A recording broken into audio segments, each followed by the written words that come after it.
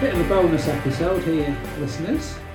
If you've just listened to episode 5, Dave gave a little sneak preview of a poem about the town that Dave and I live in. What was the poem called, Dave? Well, we mistakenly on the podcast called it Albert and the Lion, but the actual poem is The Lion and Albert. Is that why Wetherspoons have called it Albert and the Lion, the pub in Blackpool, to avoid paying royalties on this? As we're going to try to avoid paying royalties on this. Because, Dave, what are you about to do? So we did say we'd read the poem in its entirety.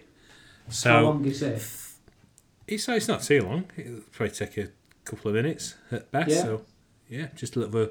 If you're out on your walk on Isolation Island, wherever you are, and you've decided to do an extra lap round the block or an extra lap round a field, then this should see you through for the first few minutes. Yeah, and if Ken, you're at home suffering from your insomnia, stick this one on, son. So I'm hoping anyone from the UK should understand this reasonably well, because it is written for a Lancashire twang. That would be a northern accent, slightly similar to an Australian accent. What? Listeners.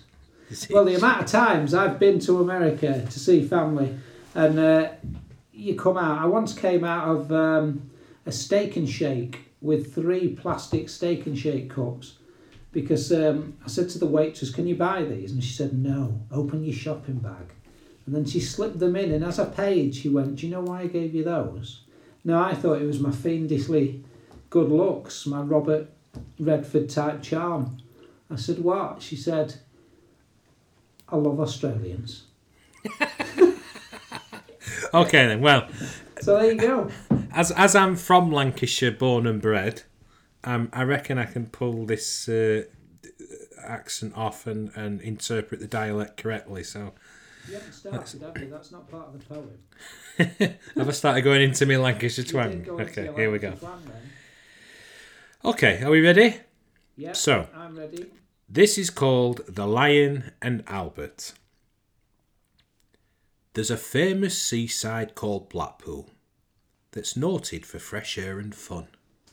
And Mr. and Mrs. Ramsbottom went there with their young Albert, their son. A fine little lad were young Albert, all dressed in his best, quite a swell. He'd a stick and an horse's head handle, the finest that Woolworths could sell. They didn't think much to the ocean, the waves they were piddling and small. There were no wrecks and nobody drowned, fact nothing to laugh at all. So seeking for further amusement, they paid and they went into the zoo, where they'd lions and tigers and camels, and a cold ale and sandwiches too. There were one great big lion called Wallace, whose nose were all covered with scars. He lay in somnolent posture, with the side of his face on the bars. Now Albert had heard about lions, how they were ferocious and wild.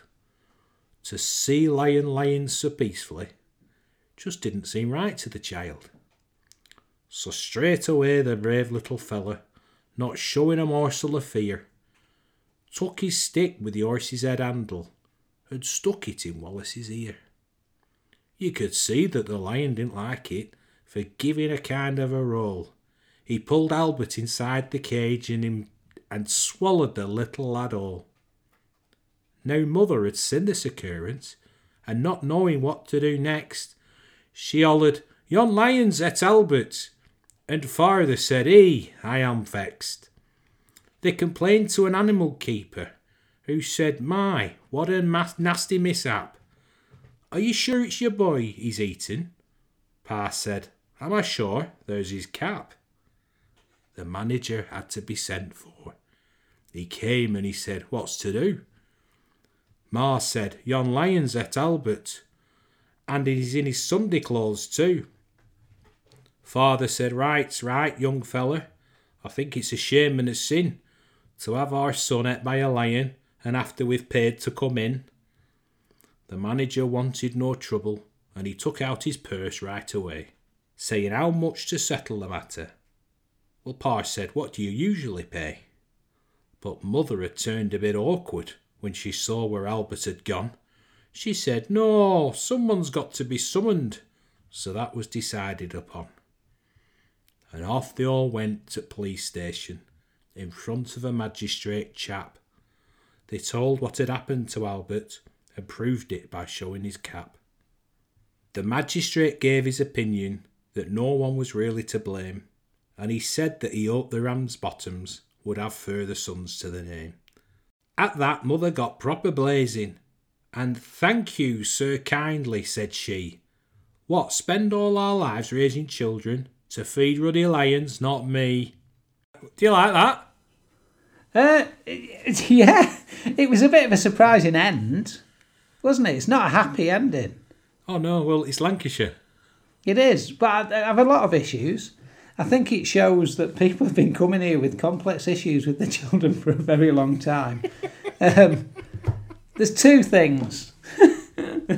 One, my nephew used to work at the zoo. Okay. And my niece now works there.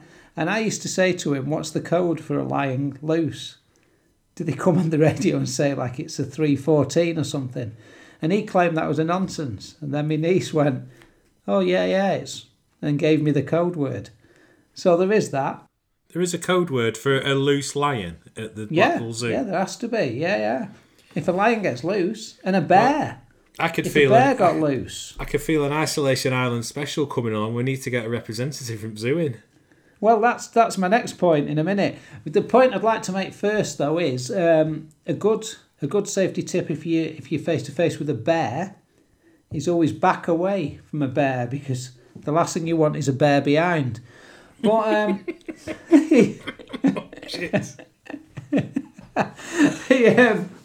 the second point is I know the director of Blackpool Zoo. He's called Darren. Very tall. Okay. Right. Yeah, I can Tall see whether Darren. I can. Tall Darren.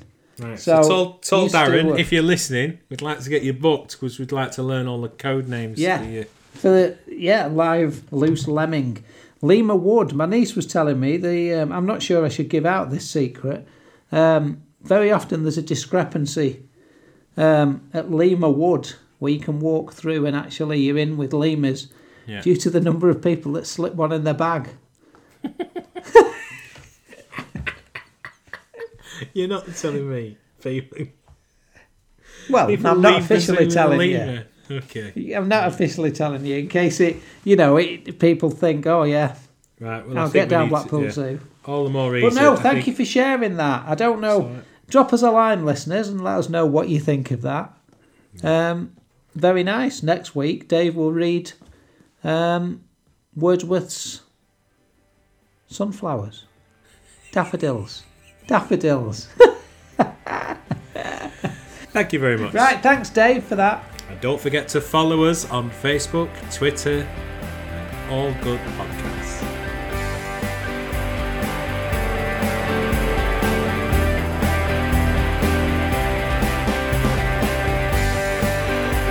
Got to the last bit. I'm going to have to do that last bit again. Hang on.